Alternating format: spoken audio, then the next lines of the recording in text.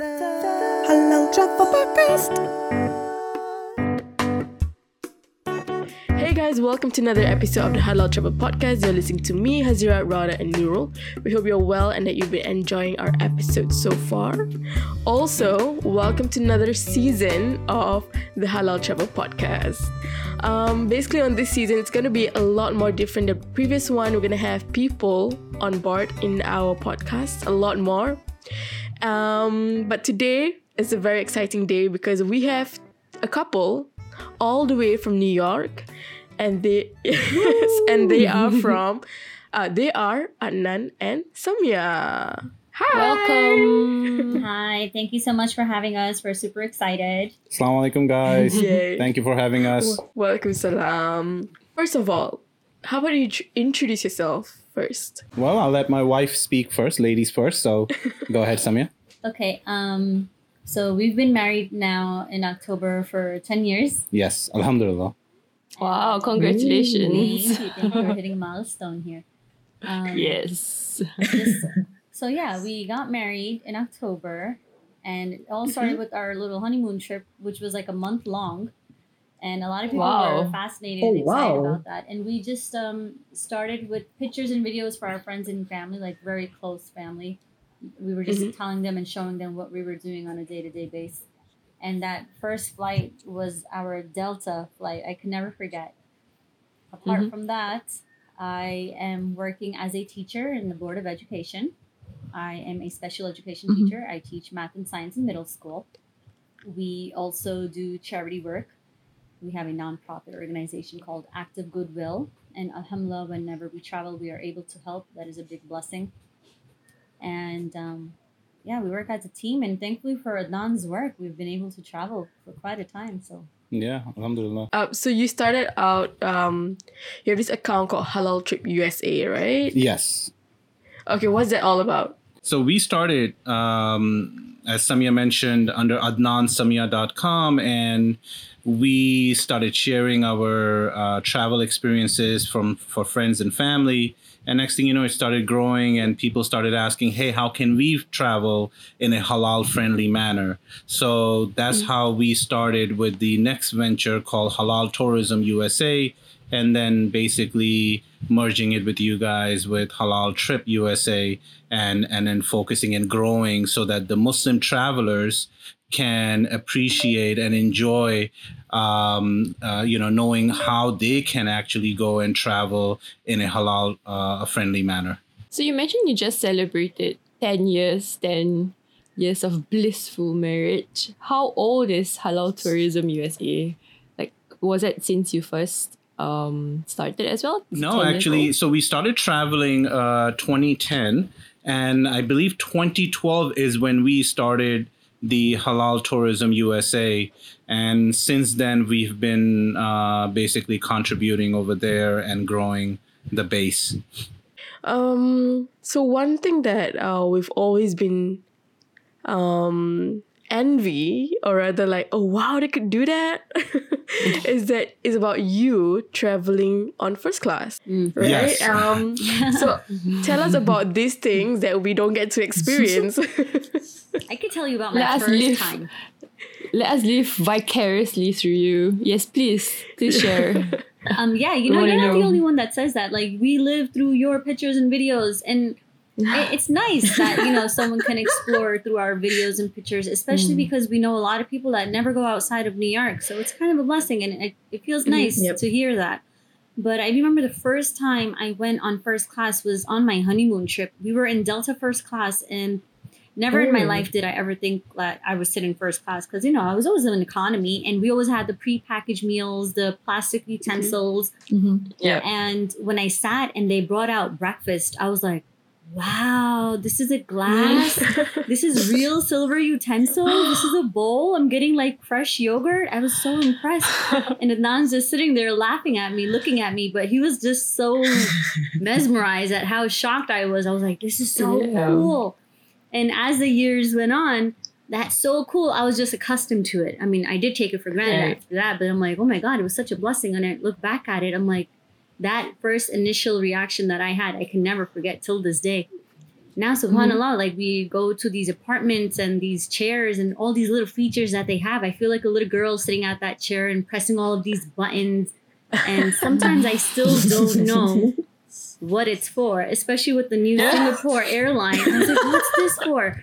And my chair was rotating like 360. She's like, ma'am, that chair is for rotating. And I'm just like turning around and the air hostess is standing behind me. I'm like, this is so cool. That's actually isn't it the highest level of first class? Yes.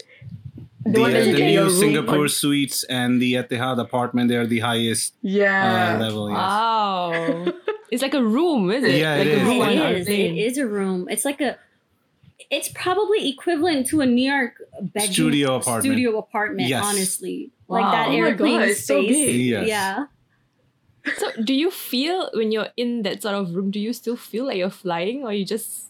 Oh it just yeah, you feels feel like you're you're in... flying, especially when there's turbulence. It doesn't When I'm compromise laying that. down, I'm just like tumbling in my bed, and I feel it. But if it's smooth sailing, it's just so Wow. amazing how much detail they give to it, and Right. how much comfort, and how nice they are. And in economy, I'm just sitting there with my legs up. I'm just like, oh my God, this is so exhausting. But in first class, it's a blessing. It really is. It is. Alhamdulillah. It is, Like yeah. I cannot thank Allah subhanahu wa ta'ala enough for us being in that And being able to situation experience and being able that. to, Yeah. So it's a blessing. Mhm. I felt so good, especially the first time when I took her. And that was a Delta. Like, that's as low class of first class you can ever get. And she was just, I was like, wow, I'm the man. Like I don't know what I did. I mean, this is nothing, but alhamdulillah, and you don't realize it until you experience it. And when we go for, pleasure trips, we don't really take on those first class trips because we feel it's just waste of money. I mean, you can't spend $20,000 on a ticket. So I would never. Yeah, she would not allow it. And we don't feel comfortable because we feel like, we can utilize that money towards a better cause or towards giving something. Yeah. So we usually travel, like if I'm traveling for work, so my work is paying for it, but then I'll get her on my miles. Yeah. So I'll reach out to the airline personally because the airlines do not allow you to have, they don't give more than 2 award seats every flight. So if somebody has already booked one and it's hard to get the second one. So usually, and especially in first class, they sometimes have maybe 1 award seat because the first class has like maybe 6 or 8 seats available. So they don't like giving out award seats. So alhamdulillah, when we can, we utilize the miles to fly for free, basically. And it also depends on what airline. Yes. If it's an American one, I wouldn't want to upgrade. Honestly, it's not worth it. It's not worth it. It's not. I mean, their first class is Wait, why like is that? premium economy for Singapore Airlines. But yeah, I Okay. think after the initial travels, like I didn't know at first, but like shortly after that, I was able to compare which is better, like the Gulf countries, how their airlines are, how Americans are, and how the Asian Southline airlines are. It's very different. The hospitality, the services, the people. It's a world of a difference. Yeah, there is a huge difference between North American first class airlines and obviously international airlines such as Singapore, Etihad, Emirates, Cathay Pacific. A sky and a moon difference. I mean, and then one of the reason American, United, and Delta, they actually lobbied for like past 6 years to ban Etihad, Emirates, and Qatar Airways from coming and taking more routes, like meaning coming in and landing in more cities like Dallas or Chicago, Orlando, because people are choosing that airline to fly compared to their own. Oh, I see. Yeah, it's been going on for about past 6 years. The American Airlines, Delta Airlines, United, they do not like Middle Eastern airlines solely because they're losing business, because more people are willing to fly economy in Middle Eastern airlines because they get more services, more money for the, Yeah. Right. yeah. Oh, interesting. Okay, so if you were to ask us to go on a first class ride, which airline would I go to? This is tough. I'm like down to 2, honestly. Oh yeah. Wow. I'm down to 2. Oh, I hope I okay. can That's fast. So I like Etihad apartment. Yeah. And the other one I would go with is Singapore Suites. Yes, Singapore Suites, hands down. Go Singapore. Yeah. Singapore is just hands down. So the new Singapore Suites is a sky and a moon difference. However, based on the both of them, I would go with Etihad apartment. Why? Because they have a shower suite that you can use. Oh. She prefers Singapore Suites because there are a lot more features in it, but the shower is missing. And I just like the ability to fly 40,000 up in the air and be able to take a shower. But I mean, it does help though. I remember going to London from New York, and it's about a 5 to 6 hour flight, which is not too long. No, we were going for Abu Dhabi. Oh, I'm sorry. Yeah, Abu Dhabi. And I was seeing my family after a very long time. The shower helps. You know how people walk out of the airplane looking all fresh and nice? It's because of that. And they have like a little vanity where I can like fix up my makeup and stuff like that. So you can tell who's been flying on first class and who hasn't been flying on first class. Coming out on a plane. You come up with a whole new outfit, huh? Yeah. Like I went in my pajamas and I came out all fresh. Wow. Face, powdered, lipstick, everything. How does it work actually, like to get to a shower? Like, can you just like enter and then like... Oh, so or do you you have have turns? to... Okay, so first of all, the shower is only 5 minutes long. And they Yes. time you. And the timer is in the shower, so you can tell how much time you have left. It's like a green light. So as soon as 1 minute goes, you have 4 lights left, 3 lights, and so on and so forth. But you have to tell I the see. person, the Okay. air hostess, Yeah. that you want to take a shower, and they'll put you in a time slot.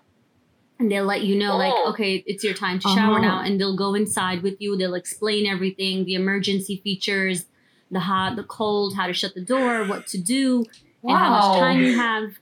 And they'll explain everything, and they'll let you be for 5 minutes. Well, not for 5 minutes. They give you a 30-minute Precious 5 window. minutes, yeah. It The changes a shower lot. is within 5 minutes, yeah. But you can request more. So I've taken more time. So they'll come in and readjust and give me another 5 minutes. You were lucky. I didn't know you could do that. Yeah, you could do that. I just... But that is if someone is not behind you, right? yeah, but they will still give it to you because there's no choice. You're telling them Because that... we're hey, rich. I still have soap in my hair. Yeah, exactly. Shower. They don't mind because the thing is the half an hour slot is enough, more than enough time for you to take the shower and do what you need to do. Oh. Yeah, Cool, huh? it is. Kind of want to... And they give you like kinda the wanna pajama fly sets, first the class now. amenities, the slippers. Yes. You have all of that. I love the pajama sets that they give. The pajamas. Wait, do you get to keep the pajamas? Oh, absolutely. You keep the amenity kits, you keep the pajamas, the slippers. In Singapore, they gave us a candle. The first time I saw a candle, I was like, oh, wow. these are pretty Candle? neat. Yes, Yeah. real nice scented candles that you can take home. And it's pretty cool. And their amenity kits are actually Too better than the fancy. other airlines. I loved mine the last time I went. It was like a baby pink bag with a zip, and it had a candle inside with the lip balm and the facial toners and Yeah. everything. It was so nice. And Samia actually looked up one of those facial toners and it turned out to be like $80 or $60. Yeah, so it's not cheap, the stuff that they give you inside. It's pretty good. It's pretty neat. So use it while you can, and then that's it. Tell us a bit more about the places you've traveled. Like, what's the go-to destination for you? Go to... For me, it's Mexico. I love Playa del Carmen, Mexico. I love Mexico. I was this close to actually getting a vacation property, but Samia was like, no, we are not buying a property in a third world country where money can, they can take over your properties and whatnot. But it's a beautiful, beautiful place. If you guys ever go, I would definitely recommend Hyatt Zilara, Andes, Playa del Carmen. Those 2 properties are really, really nice. And it's close by. It is close by. It's about 4-hour flight from here. Samia, which one do you like? Not from here. Oh, yeah. Over there. It's far. Honestly, I don't have like a favorite. I feel like every country has its uniqueness. They have something special to offer. And it hasn't been where I fell in love with like just one place. Yeah. Really? No, I genuinely, every place I've gone to, I just really liked it because each place is different. Like That when is I true. go to Singapore, I love that it's so close to all the different spots. It's so close in proximity. It's like you go 10, 15 minutes, you're at Changi. You go to 15 minutes, you're at the trees. And you go another 15 minutes, Yeah. you're elsewhere. So it's very close. Yeah, that's Right? true. like historically, Cuba was very different. Yes. It was so surreal to see all of those cars, vintage cars. Yeah. Cuba is a destination you are thrown back into 1950s, literally. It's because of the blockade the Americans had created for them. Everything is like 1950s, 1960s. It's beautiful. They don't even have smartphones. None of the people have smartphones. There is no such thing as 4G or 3G there. Now they're building it, but when we had went, there was nothing. Yeah. But you know, like as Muslim Americans, Malaysia was so hospitable and convenient in the sense where it had masjids, halal food, and just the culture and the vibe. It felt very comfortable, right? I didn't feel like outsider per se. Yeah. Yeah. So that really kind of Like if I had a place where I would want to retire, I would probably pick Malaysia. Because it's like amazing to just like, and then you don't really feel like an outsider, like she said. That's a beautiful place to be in. Yeah, food is easy, right? Oh. Food you can just anywhere and everywhere. Like even for us Singaporeans, we go. like it's like an hour away. You just hop over and you're there. Yeah. It's not Yeah. bad there either. It's pretty good. That's like probably like equivalent of Mexico when you say it's nearby to Singapore for us. Except Mexico is Mexico. Yeah. True. I've always wondered, like, since you guys say you guys travel to Cuba, Mexico, and a lot more places, I've always wondered how you eat halal. Yeah. Yeah, so what, do you guys like go vegetarian? Or We do what? actually go vegetarian. I remember on our honeymoon, we were in Jamaica for 3 weeks. Yes. We didn't have anything except seafood and beans. Exactly. Oh my god, beans! Yes. Yes. And we didn't get beans until like the second week. So we were just like craving. And then as soon as we landed back into New York, we're like, can we please have some chicken kebabs? And my father bought some while he picked us up at the airport. And he's like, here you go. And Adnan finished that whole plate on the car ride home. Yeah. But that was hard. But Yes. other places, we went to Japan. At that time, it wasn't halal friendly. So it was very hard to find halal food. But now it's very different. And also the language barrier. It was very difficult to tell the people what we wanted. And we don't eat pork. And we don't want gelatin or alcohol or wine in our food. It was difficult. So we stuck with like sandwiches and pizza in Japan. In China, we had friends there. Yes. And they took us to amazing halal restaurants. And they have a really nice masjid there, especially in Beijing. Yes. Huge Muslim population. So it was very easy to get food there. In Cuba, it was very difficult to find halal food, even though we found a very nice Muslim population there with the masjid there. But because their food is cooked in pork a lot, we had to be very careful, very careful. And we actually met a sister who was a revert, and she helped us out a lot. Yes. And till this day, we keep in touch with her. That's nice. Wow, that's nice. I've always loved it if I were to meet someone overseas or like while on my travel. I always find it so nice to have a fellow traveler, and still keep in touch It's till nice today. to have that bond, I mean, we met her in Cuba, and then we met her in Australia. So it was amazing. And then we have some friends that we meet in our trips, and we keep in touch with them. We have them on Facebook. We have them on Instagram. We'll say, hey, hello, how are you? And just kind of, even though we don't have conversations per se, like on a day-to-day or every other month, but we kind of still know what's happening in each other's life. Yeah. Just through their pictures and their posts, we're well aware. And we're always wishing them well, and they're wishing us well. And it's nice to have that connection. Yeah. It's like low maintenance friendships. That's nice. Okay, so like since you said like you went vegetarian for almost 3 weeks in Nigeria, right? So it means that Jamaica. Oh, Jamaica. Sorry. We have to go to Nigeria. Yeah, we can go to Nigeria. Jamaica. So going vegetarian is a lot more. It's a lot more. You do that quite often whenever you're traveling, right? Yes. Yeah. So does that experience traveling actually compensate for like the struggle in terms of like halal food? It does. I mean, because I'm really into making sure what I'm eating is not compromised, because there are certain places where you would go and they, like for example, we had that incident with the Chevys, refried beans. This was in New York. This was in New York. And then, it happens in other places as well. So what refried beans mean is being cooked with pork. Oh. Yes, and we had no idea. Yeah, so we had ordered everything. Yeah. The food was in front of us, and the general manager was in the corner of the restaurant. He kept looking. And then he came up to us and he asked us, he's like, "Are you Muslim?" We're like, "Alhamdulillah, of course we're Muslim." And he said to us, "This food that you ordered, this is refried beans." We're like, "Yeah, it's beans." He's like, "No, it has pork in it." I was just so shocked. I started tearing. Yep. I started tearing because, like, I make sure everything I eat is halal. If we're having the ability, why not? And then he's like, no, it's okay. I'll order something else for you. And he really compensated for it.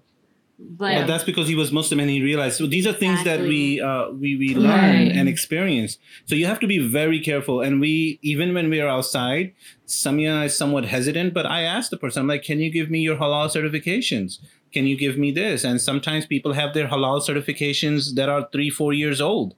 And we just don't say nothing to them. But then we opt for a seafood option or a vegetarian option. This happened in Dusit Thani in Thailand. I remember we went into the restaurant and they said it's halal. And I said, "Are you sure?" And they said, "Yes, we can bring you the certificate." I said, "Bring it." Adnan's like, "Bring it." And as soon as they showed me the certificate, I was like, "I want a lamb shank." Yes. And I'm glad I did. It was so good. Yeah. I still stick to my seafood option. I just missed out. No, I don't know. She's not as cautious as me, but listen, if you give me a certificate and it says halal and I'm heart content, I will eat it. But if my heart is not content, I will not eat it. Yeah. Me, I just have to have. I don't know. It just doesn't sit well with me. So I have to feel it inside, a gut feeling, But at the end of the day, it's okay. He missed the lamb shank. That's all I'm going to say. Do you feel like, personally for me, I think we talked about this before in our past episode, like when we actually travel to a destination, we want to try their kind of local food, but like obviously the halal version of it.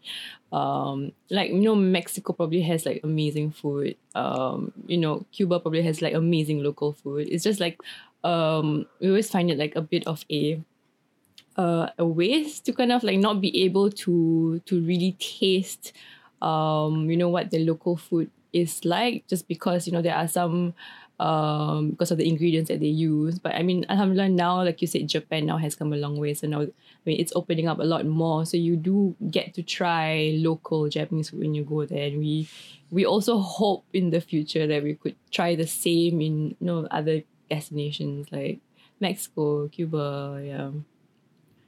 It is true. It kind of sucks. We can't have like the street food or the vendor food, and those are usually the best spots to have the food. Exactly.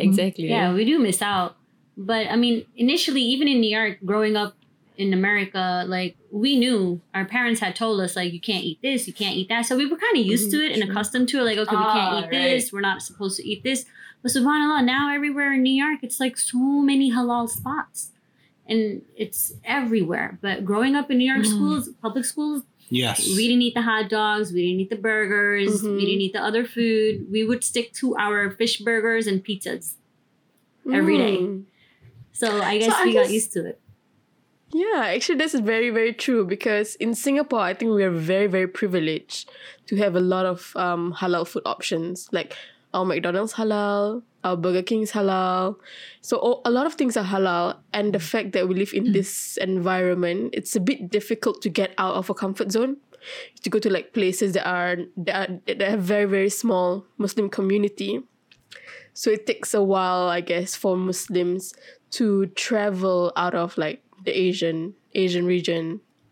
Yeah, it's true. We take it for granted sometimes. We can't have the McDonald's burgers, Burger King, Popeyes, the Shake Shacks. None of that. It's not halal. And even when our friend said KFC is halal, and we went there, we asked for the certificate. It was 3 years old, and I'm like, that's not halal, honey. That's expired. But when we went to Dubai, the first thing, like as soon as we landed in the airport, we're like, where's the fast food? And we're like running to their fast food spots and to the place, and we thoroughly enjoy it in the other countries when we can.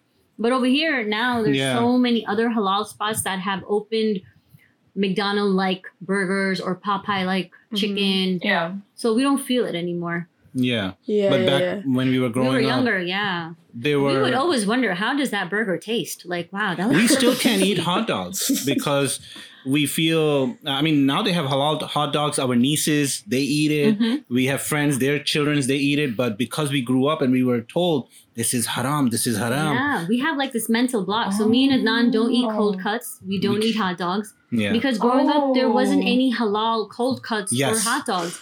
So we had that like mental block, like, okay, we can't eat this. But now our nieces and nephews eat it. They're like, oh, try it, auntie. And I'm like, no, I don't want it. And then she's like, oh, try the cold cut. It's so yummy. I'm like, this is too salty. I can't have it.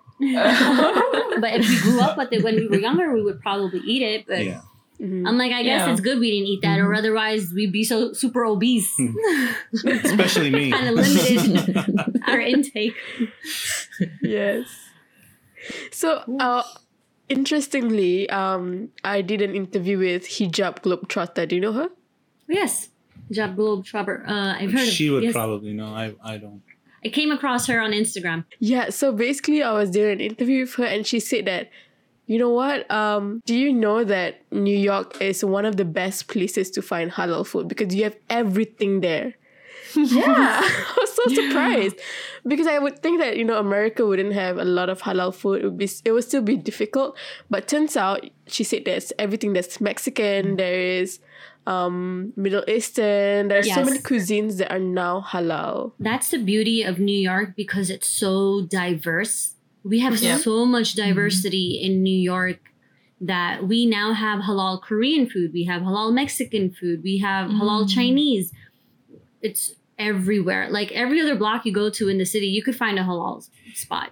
And the other thing is, a lot of American restaurants are now converting their halal.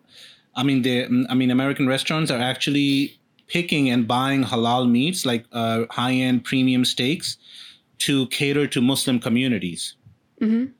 So, but there is a conflict that is going on right now that the community is facing because American restaurants are now trying to milk on the halal food industry. So what they're doing is basically they're saying, hey, we will buy these halal steaks, but then they'll also have pork chops and other non-halal meat. And the marination is on the same grill and this and that. But certain Muslim communities, they're like, oh my God, it's halal, let's go eat. But they don't realize in the back end, there's only one kitchen, one grill. You have pork being made in the same place. Yeah. So there's a big dilemma going on. That's where we as Muslims have to do our research. We can't trust anyone and everyone blindly. We call restaurants, we find out if they have the same grill. They tell us if their meat products and their pork products are being cooked on the same grill. Because if their juices are flowing into our halal meat, then that halal meat is no longer halal now. And it comes down to your faith. How strong are you in your faith? Are you able to resist that? Or like, no, I want to have that juicy steak. And now we're in this new food kind of era where we're like, oh, where's the next halal spot? We need to have that food. We need to have this food. But we have to be cautious also about what we're intaking and if the space is actually halal. And now a lot of halal restaurants are doing zabiha halal. Yeah. And they're being very keen on that. So a lot of Muslim people are like, do we just eat halal food or do we just eat zabiha halal food? But growing up, there was no sense of zabiha halal, right? There was just halal food. But now they're having that in the market. So a lot of people are feeling comfortable with that. And now you have organic halal food.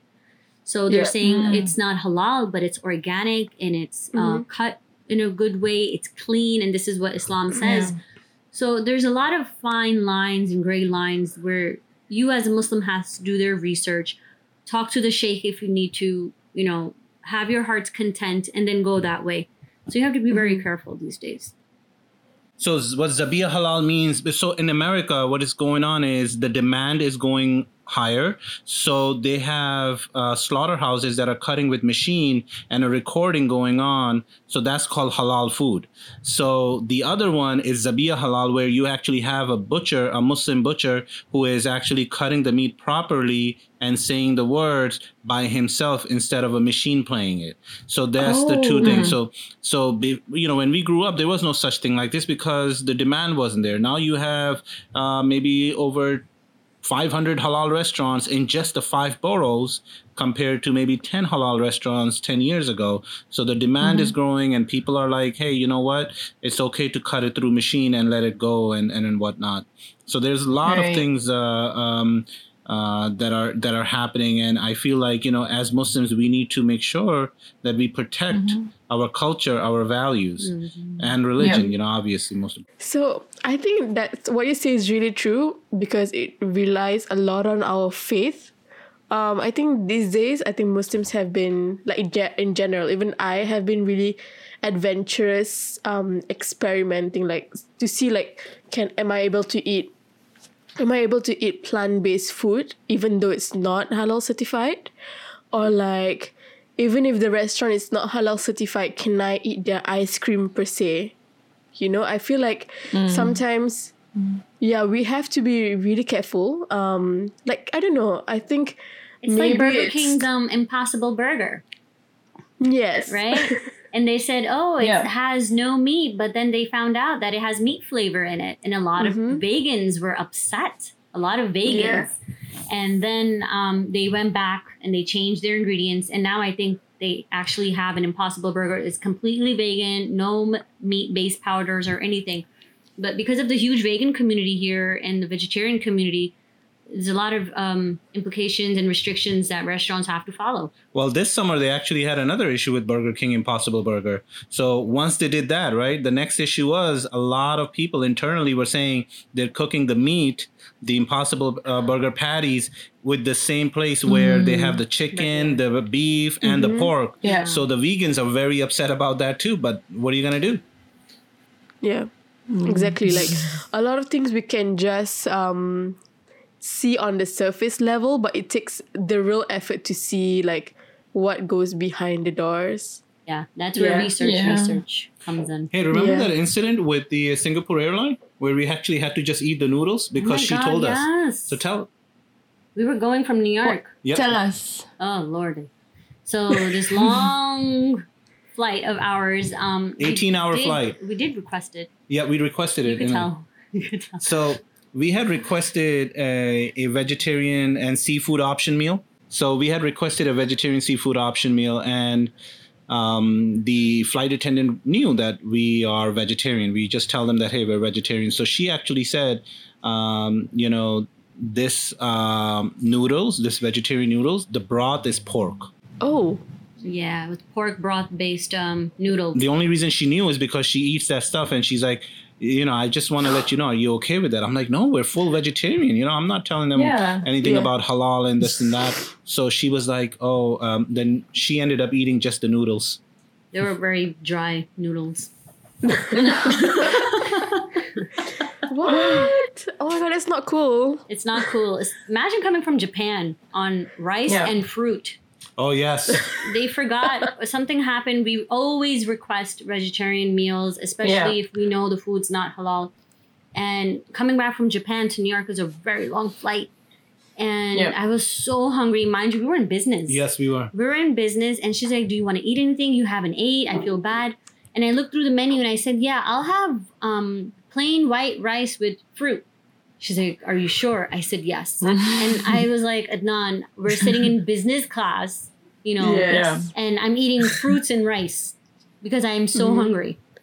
But, I just had to do what I had to do. We just couldn't do anything. But don't they have halal, Muslim meals? Food. Like, at least on some airlines they do. AAL didn't have it that day. No, we had ordered the vegetarian option, but they didn't. They forgot to load it up or whatnot or whatever it was. And they didn't have any in economy as well for the vegetarian. So it was... Singapore Airlines? Japan Airlines. They don't... That was Japan. That was Japan. But before Singapore Airlines Japan forgot Airlines. to bring in our meal options that we had requested, special meal option. But it's good to know that their vegetarian noodle has pork broth in it. I mean, that was something surprising for us. Yeah, those little things we really have to make sure about. Like, I don't know how else we would make sure if the air hostess didn't tell us. Yeah. But like times like these, I think it happens for a reason. But like alhamdulillah, there was someone there to stop you, and you appreciate, that someone actually is aware that you are Muslim and you can and cannot eat something. That's true. That's when you know God is really watching over you, right? They send like this angel through them, and like through that person, we're able to know, and we don't have our meal. Yeah, but I also think like it's a privilege that you wear the hijab so she knows that you're Muslim. Yes. That's true. Like, if we were to imagine like someone who doesn't wear the hijab, who looks just like anyone else. That is absolutely 100% true. Maybe if Adnan was alone, probably, Yeah, even the incident in New York, he saw me wearing a hijab and he came over and he asked me. But yeah, you're right. Okay, so we want to know what are the most memorable encounters during one of your trips, like an experience like you can never forget. That's a lot of years. Do you have any that really stand out? Well, my Delta one was one. That was the first one I spoke about. I can never forget that. For me, the best part I had was when we first went to Umrah. That was a very memorable experience. I cannot forget that. That's a very spiritual experience. Yes. Like, you know how people tell you the feeling and the way your heart feels? It's so true. And not until you go there, because I heard so many stories, but when you actually are there and your feet hit the ground, it's a very different feeling. And honestly, it took us, we've been traveling 300,000 to 400,000 miles every year since we've been married. And every one of us, including my family and her family, used to tell us, like, why don't you guys go for Umrah? Why don't you guys go for Umrah? And sometimes we would plan it and it would get canceled. It wasn't meant for us to be there at that time. And 8 years into our marriage, 7 years, 2017, we first went all together. And that's when you know it's Allah's calling. When it's meant to be, it's meant to be, no matter how many times you try. Yeah. And honestly, since then, we've been, alhamdulillah, I've had 5 Umrahs together. I just want to go again and again now. Mm-hmm. Yeah. The feeling is crazy. I really enjoyed Medina because I feel like in Mecca it's a bit more hectic. It is. I don't know why. No, you're right. I felt the same way. Oh, thank God. I thought I was being sinful. No, it's true. Like, I felt that. The first time I went, we went directly to Mecca first. And we did our Umrah. And it was very hustle, bustle. And very, like, you have to do some hardcore ibadah. And that just the spiritual feeling just kind of pours out of your heart the first time you see the Kaaba. And then when you're in Medina, you feel a sense of, like, calmness. And a sense of relief that, you've been there, you came here, you did what you needed to do, you made your dua, and now you can just do your ibadah at your time with ease. So it's very different. Medina is very peaceful, and Mecca is, it's hard to describe it in words, but... Yeah. It's a hustle bustle. The Halal Travel Podcast is brought to you by Halal Trip.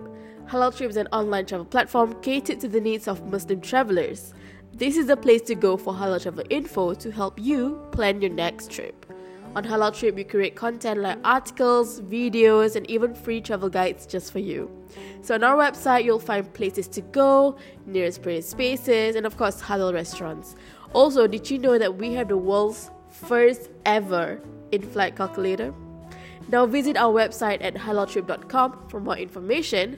Download our app, available on both Google Play and of course App Store.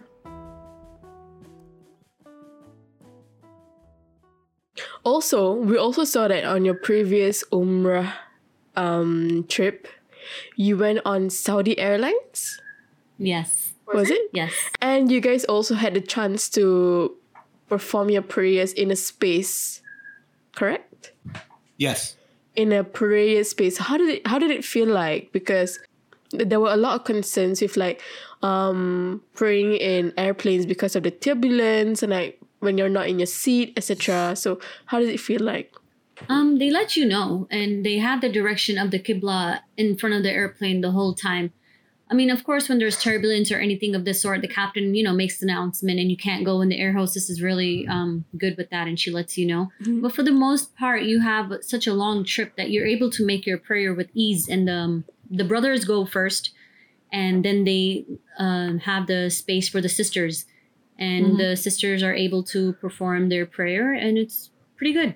It's very accommodating, very helpful, actually. Yeah. One of the things that I How like big about is the Saudi space? Airlines, it's about 9 seats.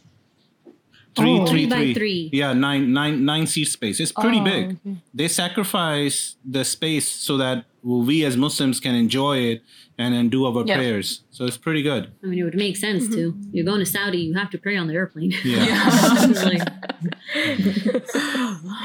I imagine it to be just one space for one person at a time. So like I was wondering like when it would end, but it's like you can actually do. they you actually can have do like a little groups. jamaat, right? Yeah, The, you can- the you- brothers have like a little Ah. jamaat, and then I'm like, hey, why Nice. can't the sisters have it? They're like, there's not enough space in the airplane. And then the sisters go in afterwards. Right. It's nice. Apart from the spiritual trip, which one else? I would say for me, Zanzibar was quite memorable. I was just going to say Africa. Africa, South. When we also went to Cape Town? Cape Town. Yeah, that was- nice. Mm. When we were driving through the mountains, and our driver told us, he's like, oh, all the way down there, you see that spot? We're like, yeah. He's like, that's a mizar. And that's an Urdu word. And I'm like, wait, what? Really? You guys have that down here? He's like, yeah. People say that maybe because of the blessings of prayers that the water never tipped over. I mean, it's all Allah's will, of course. Yeah. But it was just interesting to see the different dynamics of the Muslim community there, and then the Muslim community in New York, and what resonates in between with the Pakistani culture. Yeah. For me, it was a trip to Zanzibar. I don't know if you guys have heard of Zanzibar. Zanzibar. Wow. So it took us 48 hours, 3 flights to get there because I had a meeting. And we stayed there for 22 hours. And then we flew back. And that was something really nice because we actually enjoyed it. Me and Samia, Beautiful. Very beautiful place, beautiful. We stayed at a heritage hotel, and I had a 2-hour meeting there, and It was then very quick. the rest of the time we were just enjoying and having fun within that 22 hours. 22 hours. Why 22 hours only? Because I had to go to my next meeting, and that was all. Calls. And I wanted to take her with me. And she was actually upset later on. That's why it was more memorable, because she enjoyed it so much. She's like, we flew Right. 40 plus hours to stay 22 hours and then go fly another 20 plus hours. She was not I happy. wanted to stay longer. That's why. Just let him go on his meeting. Yeah, right. You I just should stay have. there. Yeah. Just I'll see you in 20 hours. But the thing is that sometimes short trips, they are a lot more enjoyable than long ones. That's true. You remember Because it you more. you feel the rush. Yeah. Yeah. And like, apart from like his work trips, spiritual trips, when we did trips for our NGO, like when we went to Greece, we went to Turkey and Bangladesh to help out. That was that we'll always remember, Yes. especially when we went to Greece. And when we saw what was happening in the papers, and we saw what was happening on the shorelines, and when we actually went there and we saw the life jackets and the lifeboats, it really hit home. And when we were going into these abandoned streets where Syrian refugees were making their homes, it just humbles you. It really humbles you, and you really learn to appreciate what you have and what you don't have, and are so fortunate because of these families are losing their loved ones, and it just kind of turns your world in a way where you're just grateful for what you have. Yeah. Especially when we It's went to the really camps. amazing. Yeah. When we went Yeah. to the camps in Bangladesh, is just no matter how much you do, you always feel like there could have been more. Yeah. But there's only so much we could do, and it's just sad to see their conditions and hear about what happens to them. Yeah. And knowing that their condition still stands like it is today. Meanwhile, we're progressing with our life, but they're still in that hut. Yeah. I also heard, there was some news regarding like Greece and how there are people at the shorelines with their life jackets and everything. I think it just got to me how Greece is having this kind of issues as of now. And I didn't know that this was something that has been going on. Yeah, so I think it's really fortunate that you get to see all this firsthand, all the refugees and everything. So tell us more about your charity organization. So Active Goodwill, we started with in 2013. And at first it was just friends and family who were donating, and we did local causes. And then soon we had projects that required more. And we paid a lot out of pocket. And then we decided like we have to kind of make this on a platform where we're letting other people know so we can get help, because it was more than just us two. So alhamdulillah, we came across a lot of people who were helping for free. We came across a brother in Boston who helped us for free. He helped us revamp our website. Even our accountant, our lawyers for free. Out. Yeah, they help us out. And we're able to do these grassroots projects and go there firsthand and help them out, all with no overhead cost. And everyone that comes to us and they give this donation, they know that everything we give you is going to go to them. Nothing is going to go overhead. And a lot of people like that idea. And mashallah, it grew from there. It really grew a lot. And we were able to do and collect so much and help out a lot of families.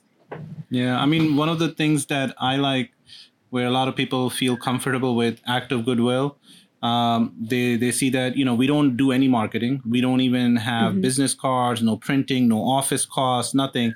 And whatever we collect digitally. That means everything is online. Everything is linked to a project, so that the person who is receiving the money or the person who is donating the money can see all of it coming in. And then we provide proof of that fund being utilized. Either we're sending the money or we're personally giving it out, whatever it is. Alhamdulillah, it has worked, and more and more people are interested in being part. So we're all volunteers, so for any cause or whatever, there's no management fee, there's nothing like that. Yeah. And subhanAllah, anytime we went overseas, like when we went to Puerto Rico, Greece, Turkey, or Bangladesh, we found people on ground like at the last minute. And it's amazing how things work, because we've communicated with them and we've made connections with them. And it's like, oh, we're going. Does anyone know anyone? We need someone's help. And people come quick. And we're so surprised, because even when we went to Puerto Rico, flight was booked. We purchased all the material, but we didn't know anyone there. And same thing in New Zealand. We didn't have anyone. But then at the last minute, Allah subhanahu wa ta'ala just sends down an angel, and we're like, oh, okay, the brother is there. Just meet him, call him. He'll see you. He'll pick you up and he'll help you. We're like, oh, thank God. So when you do good, truly the door's open for you. Yeah, that's cool. How do you guys actually find people, like the community actually? Like, who do you contact? Like, for example, if I were to go to, let's say, Thailand, who do I contact to meet the community and see what I can do? How do you do that? So we actually contact people here. Like, for example, when we were looking to go to Puerto Rico, because they had that hurricane and everything was a disaster zone, we contacted a few people here. And one of us, an American person, introduced us to a church member who is located over there, and they actually let us stay in their house. They were like, no, you're not staying in a hotel, you're going to stay with us. And we had no idea who they were. Yeah. But because I felt comfortable with my friend, knowing that he knows him, and then they took us to the church and we helped out through that. When we went for Christchurch Mosque, in New Zealand, we contacted people here. Hey, listen, we want to help out the Mosque of Christchurch and people that were affected. So an Indonesian Imam Shamsi Ali, he helped us. He said, hey, I'll guide you to this person. And that person picked us up, took us, and really helped ensure that we did everything the right way. Same thing when we go to Malaysia, the orphanage. Yeah. I reached out to a few friends, and one of my friends from LinkedIn that I've never met, they said, hey, I can get you in touch with the orphanage. And they've got me in touch with the principal who set up the ride for pickup for us to come from the hotel. And then we went in and we did what we needed to do. So alhamdulillah, it's just that... we put it out, and we so far have never had a problem coming across someone where we wanted to go. It was always we put it out and we get a response within the week. Yeah. We've been fortunate enough for that. And if we do big projects like going to Rohingya refugees or the Syrian refugees, then I make a contact to the State Department and I tell them like, look, we're going to be taking cash or we're going to be taking certain items. How can we help? Who is a point of contact where we feel comfortable? And they help us with certain point of contacts as well. And then we move forward with them. It's really nice what you guys doing. Yeah, it's really amazing what you guys are doing. Yeah. I think a lot of people now, they are kind of traveling for humanitarian causes also. So it's really nice that you guys are already pioneering these types of travel. So we travel while doing humanitarian work. Yeah. Alhamdulillah. No, actually, this is a big thing. A lot of organizations are now doing it. They're calling it travel for a good cause, or whatnot. And actually, it's because of this we got featured in New York Wire magazine as top 20 influential people, and they actually asked us. They're like, "Hey, you guys travel and you go and help people." I'm like, "Yeah, we do that." And they're like, what do you do? How do you do it? And we say we use miles for our travel trip because we don't like to, whatever money we can save, we give it towards the cause. And they're like, can you send us proof of your award tickets and this and that? And we did that and they featured us. They're like, wow, this is legit. And alhamdulillah, it's a good thing, like we feel like as Muslims, we need to give back. Yeah, you put good into the world and good will come to you. So even if it's like a trip that we do for pleasure, we try to take out a day, and even if it's for a couple of hours, we'll try to find an orphanage and just help out in whatever way we can. And subhanAllah, sometimes it happens that we're overseas and we'll quickly run a campaign, we'll raise a couple $100 or $1,000 within a day. We use that fund and we help out the people in need. So we're strong believers of that you do good and good comes to you in many forms. That is something that we should all aspire to do. Yeah, aspire to do. Do good and then good will come back to you. But don't expect it. Don't do it for just like, no, I want her to help me. That's why I'm going to help her. No, it doesn't work like that, guys. You just do it for the sake of Allah and you do it for your content heart and everything else will fall into place. Yeah, I think helping others will also make your heart feel a lot better. Yes. It feels good. It feels so good. It feels when good. you go out and when you buy things for little girls and you see the smiles on their faces, it's amazing. Yes. It's nice. Okay, thank you. So we have come to the end of this podcast.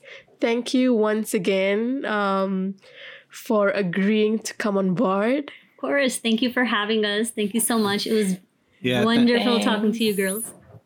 Thank you for having us. It was wonderful seeing you all again. Yes, it's been a while since we last saw Adnan in Singapore. Inshallah, I'm planning to come again, hopefully soon. So let's see. After the coronavirus.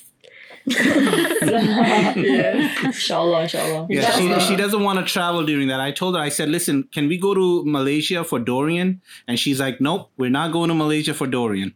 In Malaysia. Yeah.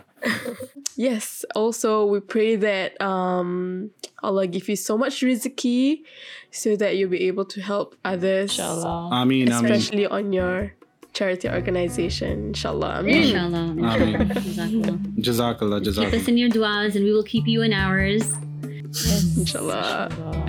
Thank you so much. Thank you guys. Say bye. Bye. Bye. Alright guys, thanks for listening. So we'll see you on the next episode. Don't forget to give us a shout out on anchor.fm/the Halal Travel Podcast. Your voice message could be featured in our next episode. Yup, and if you have any advertising and collaboration opportunities, contact us at info@halaltrip.com. That's info@halaltrip.com. Also, don't forget to follow us on our Instagram, Facebook, and Twitter at Halal Trip. We're also now on Telegram and TikTok. Until next time, get inspired, go and inspire others.